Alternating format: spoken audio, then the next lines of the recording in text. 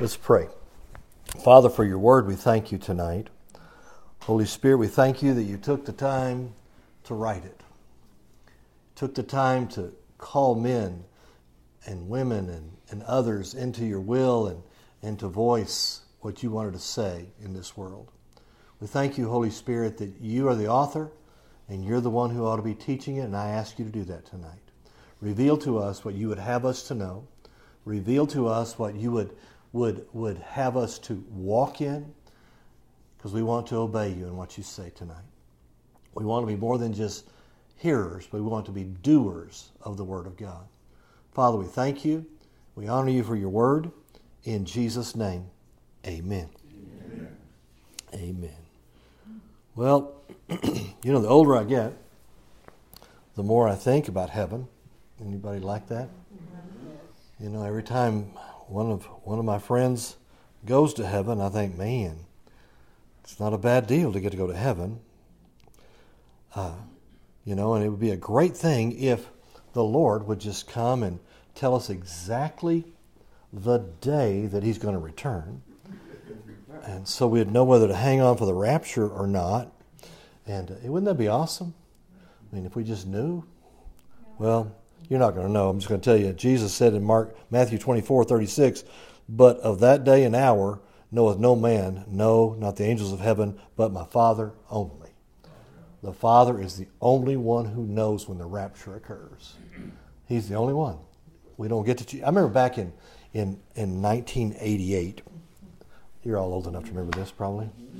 A guy wrote a book. He was a mathematician. He wrote a book, and it says 88 reasons that Jesus is coming back in 88. I mean, and he had it mapped out just for us, and that we knew that I think he picked the day and the hour, in fact, in that 88 reasons, Jesus is coming back in 88. And it was the number one selling Christian book of the year. I mean, he sold them all the time. Then back in 2011, another mathematician decided that Jesus was going to come back in May of 2011. And I mean, it was on the news and everybody was waiting, and he didn't come back then either. He didn't come back because of that day and hour, no man will know. Now, we'll know the season. Jesus told us in Matthew 24 certain things that will happen that we'll know that the time is coming. He gave us signs so we would know. But these people who give exact predictions, it's a waste of time. Why don't you think God would tell us that?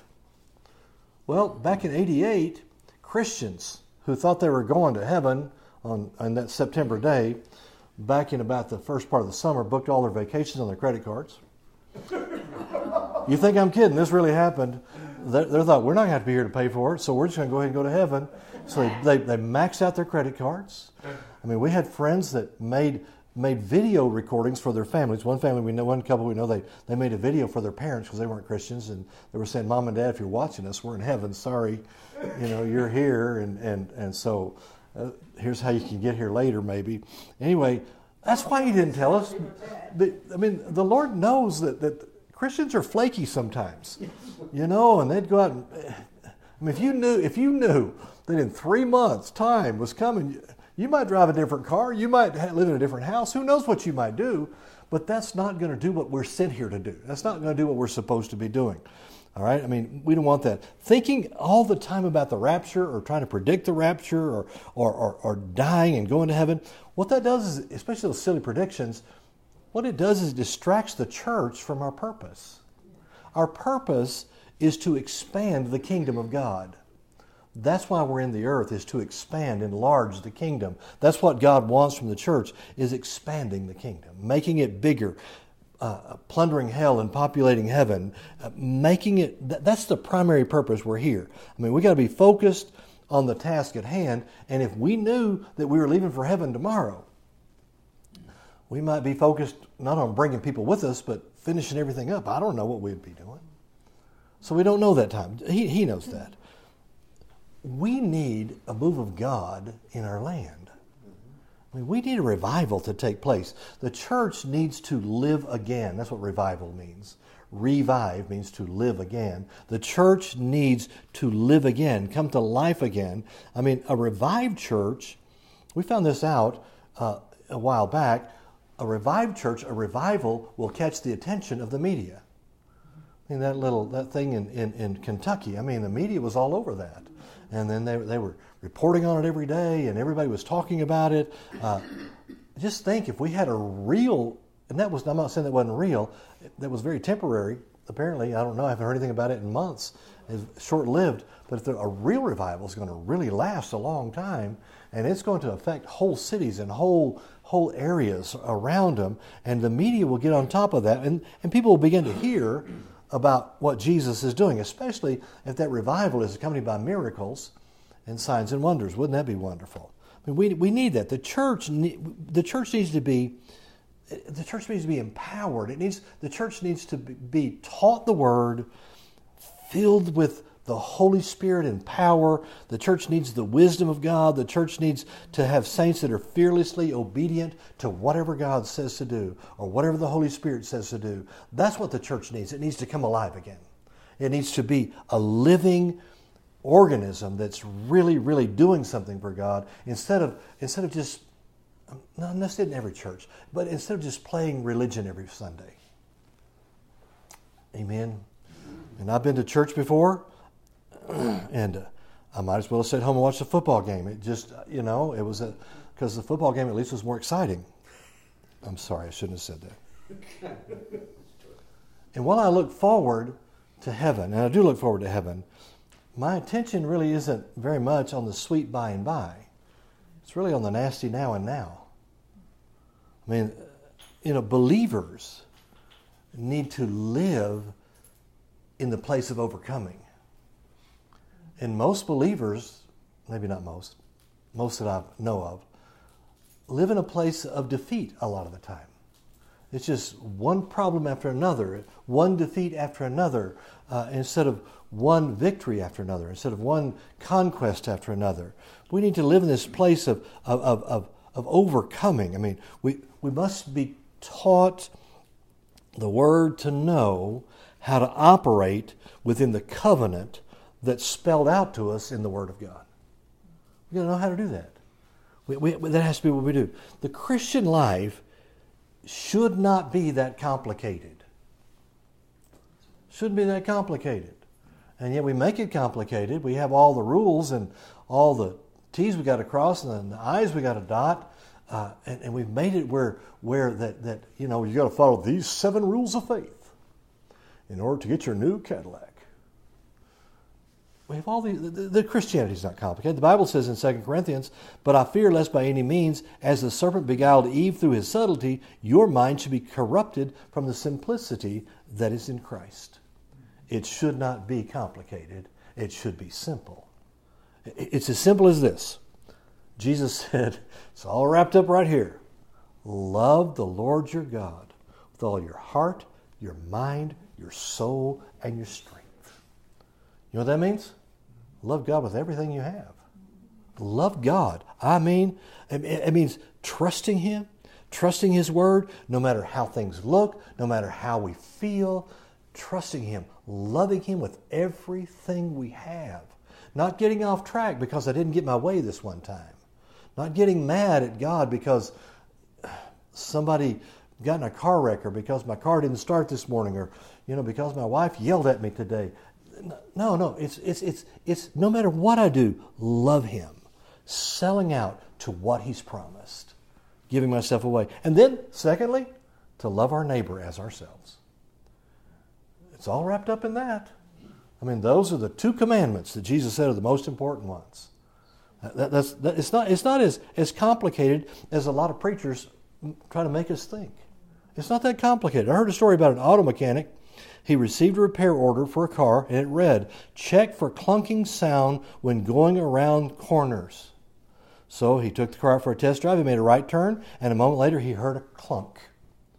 He made a left turn, and a couple seconds later he heard another clunk. Back at the shop, he opened the trunk and discovered the problem. So he returned the car to the service counter, and he wrote the notation to the service manager and said, "Removed bowling ball from trunk." It's not that complicated. You know, we have big problems about a lot of things, and sometimes they're just not that complicated. You know, a lot of people think, well, you know, they're just so lucky. They're just so lucky. Listen, living in God's promise, living in what God has called us to, is not a matter of luck. Now, let me be careful I say this. It's also not always a matter of ease. Because we do fight a fight of faith. It's not always, we're not always able to just sit. See, here's what we think. Walking by faith is sitting on the couch and letting God do everything. Now, walking by faith is fighting the fight of faith. It's doing what is necessary to overcome. So, because you realize you can't be an overcomer till you overcome something. And so, it's not a matter of luck. It's a matter of walking with God. I mean, we understand tonight that all of God's grace is released through the channel of faith. And we've talked about that before, that it is by faith that it might be by grace. It's faith comes and grace flows through that channel. Okay, that's how it works. Ours is to believe what God has said.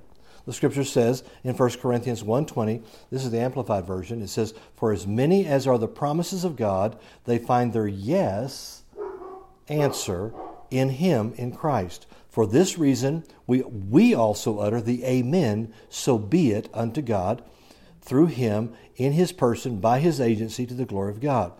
That verse says, He says yes when we claim the promise. We say amen to the promise. Amen means so be it. Here's what it means more specifically. So be it to me.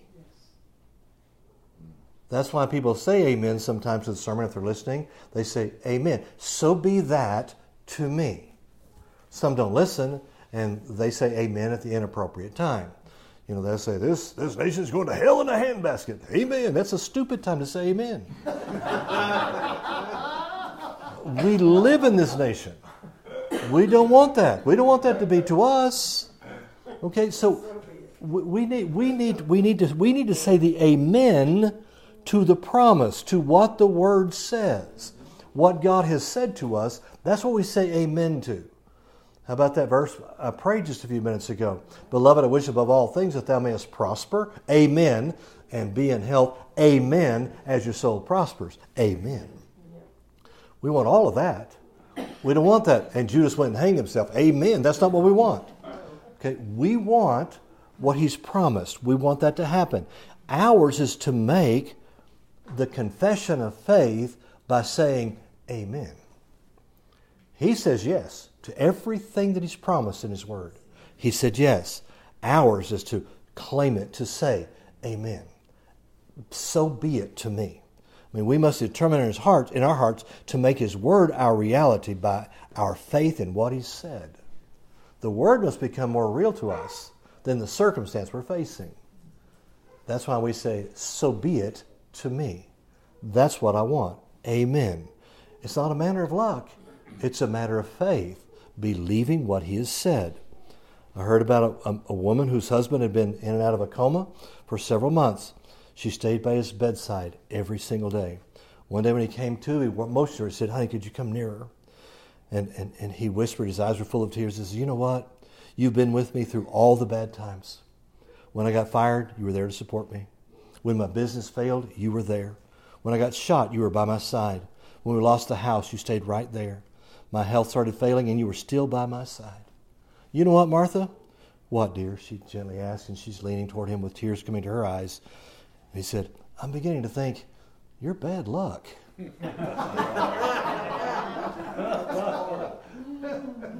It's not about luck.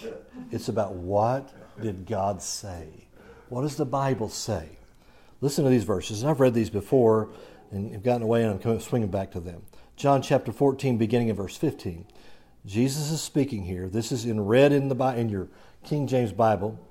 Verse 15 says, "If you love me," he's talking to his disciples, and we are among them. "If you love me, keep my commandments." There's no way to misinterpret that, is there?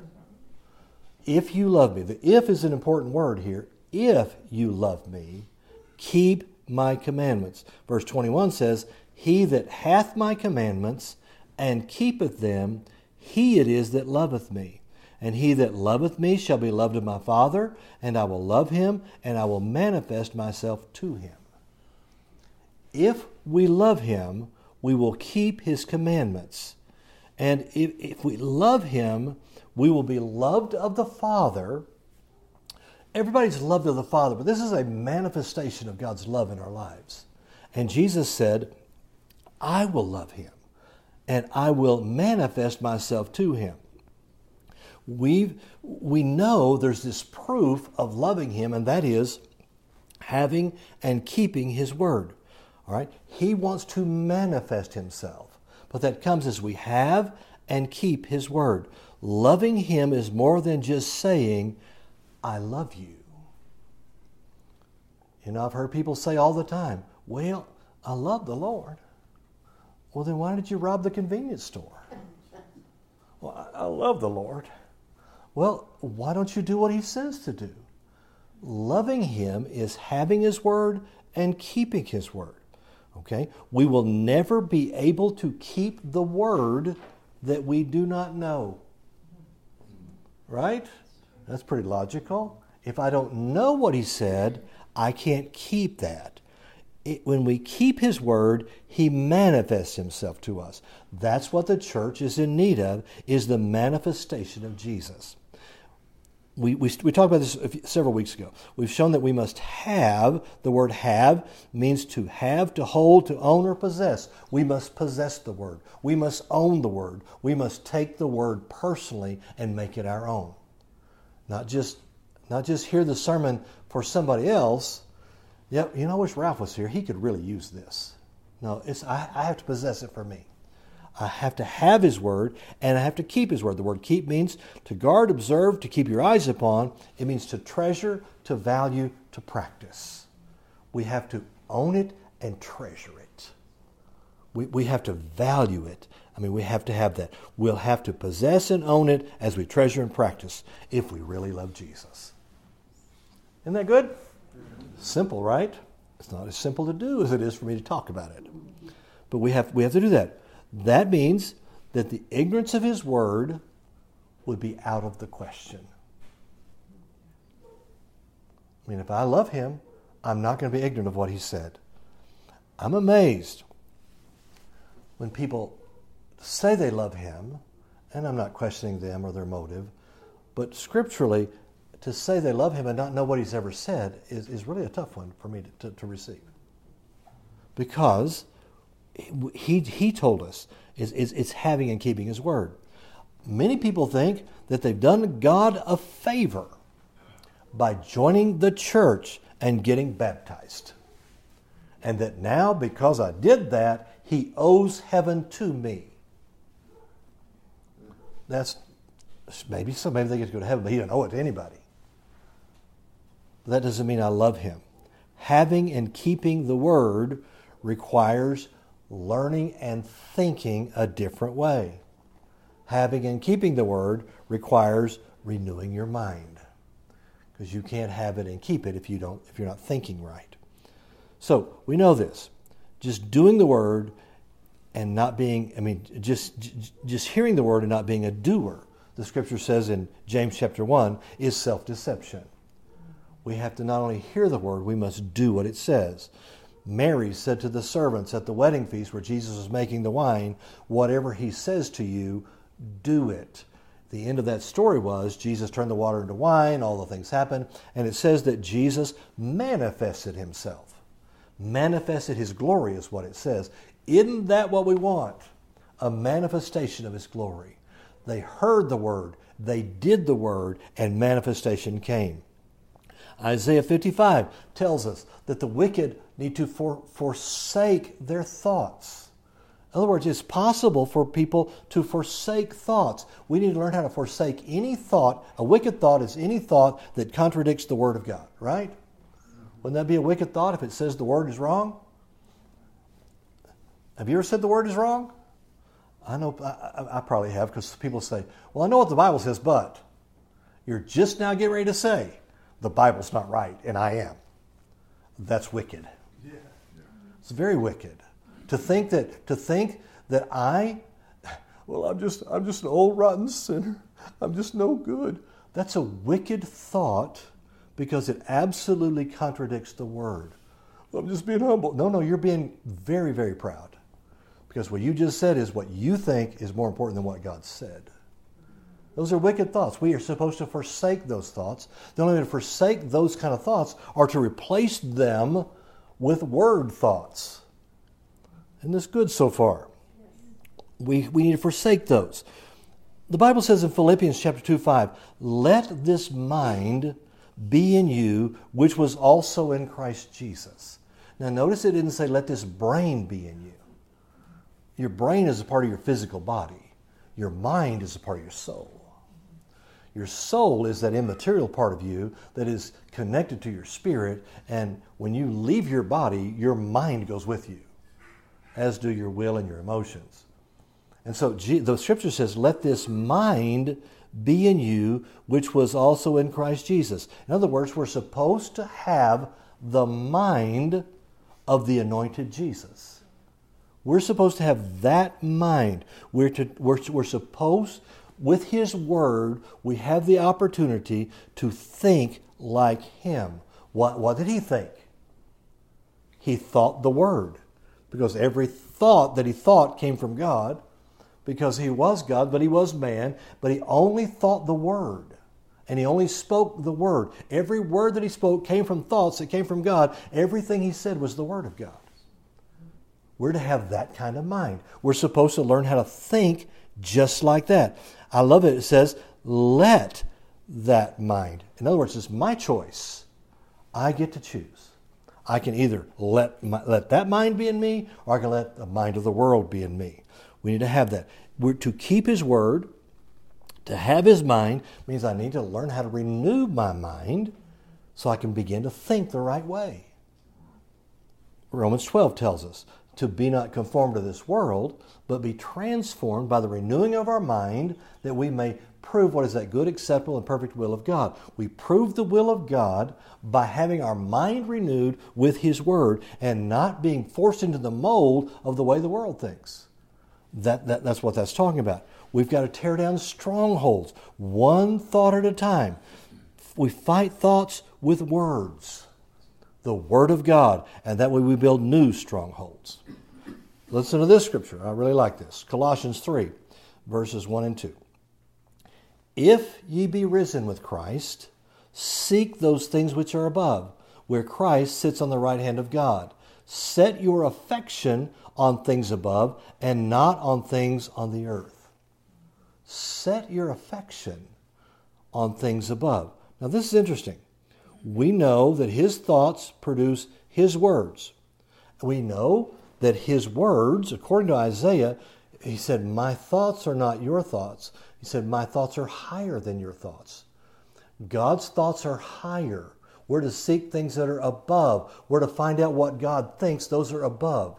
When we're talking about seeking things that are above, we're talking about seeking what God thinks, seeking what God thinks about a thing, seeking God's Word. That's what it's talking about. Okay, we're seeking things that are higher. All right? We want Jesus to manifest Himself in our lives, and so we want to get His Word. We want to have it. We want to keep it. We want to possess it. We want to treasure it. And that is learning how to think higher than what we're thinking. Most of us, sadly, think according to the circumstances we find ourselves in. I was talking to a young lady just yesterday, and we were talking about something that was very serious at work, and she started to cry. And I said, I'm sorry. You'll never make the right decision. You'll never make decisions right consistently if you are emotional. She stopped crying. She said, what? And I said, you can only make right decisions when you are level-headed. Because if you're emotional, you're going to be panicked, you're going to be sad, you're going to make a decision out of an emotion. And I told her an emotion can't be the leader in your life. Y'all just hear that? That's pretty good, huh? If you're in a panic, that's not when you make the decision. If you're crying and you're all torn up, that's not when you make the decision. You make a decision after you've prayed, you've heard the Spirit. Now you can make a decision because it needs to come from the Spirit, not from your emotion or your feeling. And she happened to be a Christian. I said, can I tell you something the Bible says? So I talked to her about the Bible for a few minutes. And she quit crying. She said, okay, I can make a choice based on what you're telling me. That's how we make decisions. Okay, we have to know. Jesus wants to manifest himself to us. Right? We have to know him. We have to keep his word. We have to have his word. We need to do that. First of all, the scripture said, if you then be risen with Christ. Let me show you this, just so you know. We are risen with Christ. The scripture says in Romans 6:4, therefore we are buried with him by baptism into death, that like as Christ was raised up from the dead by the glory of the Father, even so we should walk in newness of life. We've been raised with him to walk in newness of life. Colossians 2:12 says, buried with him in baptism, wherein you are risen with him through the faith of the operation of God who hath raised him from the dead. We are risen with him. Ephesians 2:6 says, and hath raised us up together, made us sit together in heavenly places in Christ. So first of all, we got to know we are risen with him. So if we are risen with him, that's what this is talking about, we need to seek the things which are above, where Christ sits on the right hand of God. And we need to set our affection on things above, not on things of the earth. All right, so we have to learn how to do that. It means we need to be seeking things that where heavenly truth is spoken by God to those who are in Christ. Not talking about heaven here, even though they do that in heaven. It's talking about heavenly reality that we are to walk in right now in this earth. That's what we're supposed to be seeking. The heavenly reality today. It's referring to heavenly revelation like the kind that Peter had when he said, thou art the Christ, the Son of the living God. He said, flesh and blood didn't reveal this to you, my Father which is in heaven. Talking about heavenly revelation that brings the kind of overcoming that's only available through a relationship with God by faith in his word. The word affection, it says, set your affection. The word affection here literally means the exercising of the mind, the understanding, the thinking. In other words, it's not saying set your emotions. It's setting your affection, setting your mind, setting your understanding. Let me read the verse in the Amplified. It says it this way. If you then have been raised with Christ to new life, thus sharing his resurrection from the dead, aim at and seek the rich eternal treasures that are above, where Christ is seated at the right hand of God, and set your minds and keep them set on what is above, the higher things, not on the things that are on the earth. So we set our affection, we set our minds. We must set our minds on things which are above. Now, how do we do that? I mean, that's pretty important. I used to think that means to sit around thinking about heaven all the time. That's kind of hard to do, though, if you have a job, right? How do you set your mind on things that are above? Well, I've already mentioned it to you. It's referring to thinking according to the way the kingdom of God is ruled by the Word of God. It's learning to set your mind on what did God say? What did God promise? In regard to this circumstance, I set my mind on what He said, not what I see, not what I feel, not what I think I thought somebody may have said back 20 years ago. I set my mind on what did God say in His Word. I set my mind on it. I think about that. I tell you, you will get ulcers.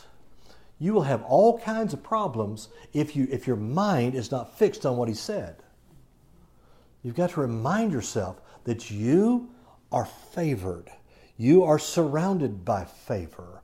You have the hand of God on your life. What does the Bible say about you? And set your mind on that. And then when the devil comes and accuses you, or the circumstance comes and violates that, your mind is already set and you go straight to that instead of everything else. We set our mind. Okay? We set our mind. I mean, it's not talking about thinking about heaven. It's setting our mind on what God promised. You set your alarm clock to go off in the morning, so you'll behave in a certain manner. Right? You set it. You set your mind We program or set our minds in such a way that we'll behave in a certain manner in certain situations and conditions. You set your mind. You set your mind. The psalmist said, my mind is fixed. We set our mind. We set our mind because we want to make sure that when everybody else is, when the world system is going through their chaos, we are going through peace. Amen. I mean, I found out they've been through lots of recessions, and I didn't go through any of them because I set my mind in the beginning of them. Because the Bible doesn't say that's what God's people have. We program our minds. We set our minds. I mean, to set them means we must not only seek the will and plan of God, we must learn to think the will and plan of God. Yeah. Think it. I mean, you meditate in these things. What does it mean to meditate? It means to mutter, to utter, to speak to yourself over and over again. You meditate in the Scripture. Meditate in the promise. Meditate in what He said to you. As He promised you something, why would we panic over it? I love this. We set our mind. It's not a sin to think like the earth unless that thinking detracts you from thinking according to His system. It's okay. It's okay to like to watch football as long as you don't cuss like they do on the field. It's okay to like the music we heard tonight. As long as that doesn't just distract me from this eternal purpose that God has put in me. You know, I mean, when it gets tough, I don't want my confession to be, can't buy me love. I want my confession to be, I'm my beloved's and He is mine. Amen. So you have to learn. We have to make that work in our hearts. I mean, we have to do that. The Bible says in Romans chapter 8, verse 5. What time is it here? Okay. For they that are after the flesh do mind the things of the flesh. Why does it use the word mind there, do you think? Well, because the word mind means to think like. They that are after the flesh do think like the flesh. But they that are after the Spirit think like the things of the Spirit. For to be carnally minded is death, but to be spiritually minded is life and peace. I mean, to think like the flesh way of thinking, that's any thought that contradicts the Word. Any thought that brings fear, any thought that brings confusion, any thought that brings that dread inside of you. Those are the thoughts you got to stop. That's the way the world thinks. That's what the news media is all about, to get you in fear. Oh man, if you get that guy elected, all of your freedoms are gone. Oh, and he's probably going to get elected. The fear, the dread. We've got to not be carnally minded. We must become spiritually minded. We must mind the things of the Spirit. I mean, we can't mind the things of the world. We're talking about life and death here, right? That's what it said. Because it says, sort of carnally minded is death. See, spiritually minded is life and peace. By the way, let me just throw this out. Death, the word death in both the Greek and the Hebrew doesn't mean annihilation. It means separation. To think like the world will separate you from something. Well, it'll separate you from what's spiritual with regard to God. And I'll read another scripture later if I have time. We can't be carnally minded. The only way to know if your thinking lines up with the Word is to know what the Word says. Not what you think it says through assumption or tradition. You know, I've told you the story of the lady that I talked to one time and talked to her about the baptism of the Holy Spirit. She was a good Baptist girl. And she said, wait. Our preacher said to forbid to speak with other tongues. And I said, really? I happened to have a Gideon Bible in my back pocket in those days, pulled it out, turned to the scripture. I said, look at this. It says, forbid not to speak with other tongues. She said, what kind of Bible is that? And I said, it's the exact one that you got in the 5th grade, honey. It's a King James Bible. And then she began to seek the baptism in the Holy Spirit because she saw it in the Word. But before that, she assumed the Bible said something it did not say. We have to make sure we know what it says. The Bible says, Jesus said that the traditions make the Word of God of none effect. If we have traditions that aren't the Word, they're making the Word of no effect in our lives. And that's a dangerous place to be. We must know what it says. That's why we're here tonight, right? To find out what it says, and you're doing it on your own as well. I mean, we've got to discover that the Word is true. I mean, how can we mind the things of the Spirit? Jesus said in John 6:63, the words that I speak to you, they are spirit and they are life. To mind the things of the Spirit is to mind the Word, to think the Word. We need to have that. We need to be spiritually minded. We must be Word-minded. And I tell you, that is a discipline in your life, in my life. We must continue every day to build on our repertoire of the Word. Isn't it amazing? Isn't it amazing how you could go back and read a verse a 2nd, 3rd, 25th time, and all of a sudden it means something totally different to you today? Isn't it funny that you'll go back and say, I didn't know that was in the Bible? But you've read it over and over. Or you get a revelation about it. And then 4 days later you forget it. Because I'm telling you, Jesus said that this enemy comes like a bird at a seed in the dirt. And he will pluck it away from you if you let him do it. And that's what he wants to do. I mean, Adam and Eve, man, remember? They thought they could gain knowledge from a source other than what God said. That's what they thought. Because the devil came and he gave them another item on the menu. Gave them another option to choose from. I mean, if you go into the restaurant and it says beans and cornbread. That's all that's on the menu. If you're going to eat there, what are you going to get? Beans and cornbread. But as soon as they had hamburgers, now you got a choice. Well, the devil gave them another choice. The Word of God says the day you eat of it, you will die. Here's the second choice. But you won't die. You'll be like God. Sadly, they were already like God. And they gave it up. They found the knowledge in the tree. What it contained brought them death, because the Scripture says, the Lord said, in the day you eat thereof, you die. They died. What happened? They were separated. They didn't die physically. They were separated. I mean, they were not annihilated. They were separated. They were banished from the garden. And the garden was God's plan for their lives. They were separated from the promise that they had. That's the result of wrong thinking. We must be renewed in the spirit of our minds so we can live in the plan of God. We must gain knowledge from His Word and learn how to think right. Now I'm just going to give you, if you don't have a word habit, do not start in the book of Revelation. Start, as I always tell people, start in the Gospel of Mark.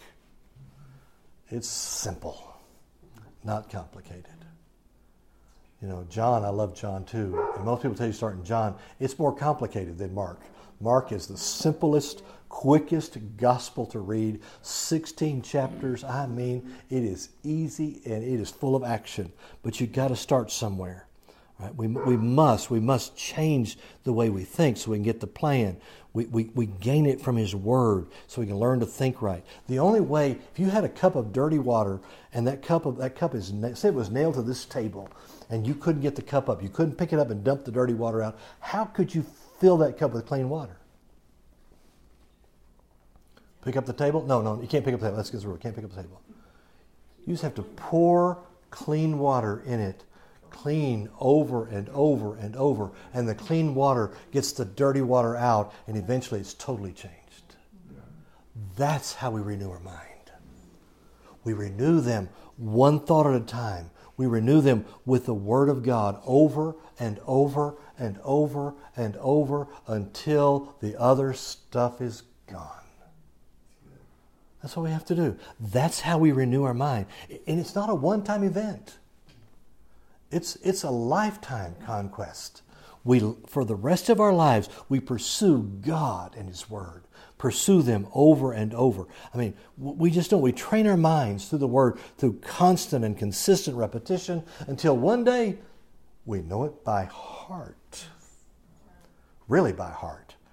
We call knowing it by heart today is really more of the mind. But we want it in our heart, deep inside of us. I mean, no change can be accomplished if the mind isn't renewed. Pouring the Word in. The prodigal son, he messed it up as well. He got out there, got away from his dad, and is feeding the pigs, you know, the story, and everything is bad because he made all bad decisions based on emotion. I mean, he made this choice and he left. He got out there, he's feeding pigs, and he's not supposed to be around pigs.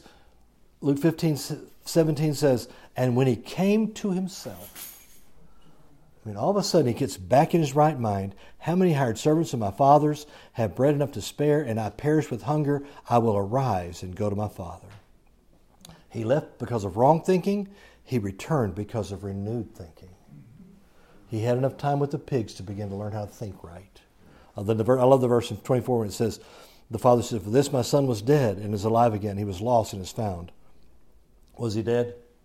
No, he was separated. He was separated from the promise, separated from his inheritance because of wrong thinking. And he was united with right thinking. Let me read you one more large passage of Scripture. Ephesians chapter 4, verse 17. It says, this I say therefore and testify in the Lord, that you henceforth not walk as other Gentiles walk, in the vanity of their mind. And wait a minute, who was Ephesians written to, by the way? Christians at the church at Ephesus. He's talking to them and telling them not to walk in the vanity of their mind. This little phrase, vanity of their minds, means minds devoid of truth. Contrary, thoughts contrary to the Word of God. I mean, covenant people don't need to think contrary to the Word. Verse 18, having the understanding darkened. Now listen what happens when the understanding, when you get away from that. Their understanding is darkened, being alienated, separated from the life of God through ignorance that is in them because of the blindness of their heart. They're separated. They're alienated. That's talking about death here. Separation. Who being past feeling have given themselves over unto lasciviousness to work all uncleanliness with greediness. Lasciviousness means unrestrained, bridal result. That comes as a result of not thinking right. Then it goes on to say, But you have not so learned Christ, if so be that you have heard Him and have been taught by Him, as the truth is in Jesus, that you put off, talking to Christians now, you put off concerning the former conversation of the old man, which is corrupt according to deceitful lusts, and be renewed in the spirit of your mind. He's talking about Christian people. When he's talking about the old man here, he's not talking about the unborn again man. He's talking about men who are thinking wrong by not having their mind renewed. That's what he's talking about. And they're alienated. They're not attached to the plan of God. I mean, when we get born again, we still will wear the old man unless we take time to renew the mind. Yeah. This is how I think. If I'm preaching to lost people, the number one message they need to hear is receive Jesus as your Lord. If I'm preaching to Christians, the number one message they need to hear is have your mind renewed. Because that's where Christians win or lose the fight. We must learn how to think like the Word. We must renew the spirit of our minds, not just getting it just into our thoughts, but in our whole being. Learning to think like the Word, so that it becomes what you think about without having to make a righteous decision, a conscious decision to do so. We must fill the spirit of our minds until it becomes the way we think. Anybody ever drive a 4-speed on the floor? Remember learning how to drive it? Woo, man, you just all the jerking that you did. And then, and if you got back into it today, you just could drive it, right? You don't even have to think about it. That's what we're talking about here. Filling our mind over and over and over until it becomes the way we think. Till it's the way when you get offended, you don't have to think about forgiving them. You just can do that. It just happens. The last verse of that passage I was reading says this, and that you put on the new man. That's the one who's thinking right. After which God is created in righteousness and in true holiness. That's the new man. He agrees with the Word of God. Jesus said, if we love Him, we'll keep His commandments. Our true test is the obedience to the Word. I mean, we'll never be able to keep or observe the Word unless our minds are renewed. Then we're going to get this manifestation of Jesus in our lives. And that's what's going to be awesome.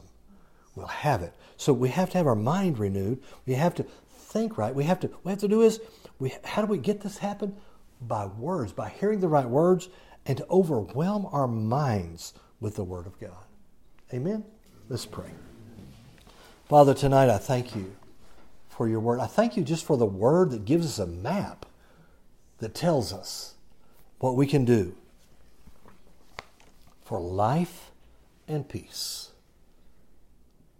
To be spiritually minded. There's life and peace. Lord, help us identify thoughts that contradict your Word. Help us to find in your Word the things that we need to combat the thoughts of the world. Lord, I thank you that we're not under its curse, but we have the blessing of Abraham. Jesus became the curse. We thank you tonight for your Word. I pray tonight that this message would stir us up even more than we have in the past about finding the treasure of your Word. We thank you tonight. We honor you for your Word. In Jesus' name, amen.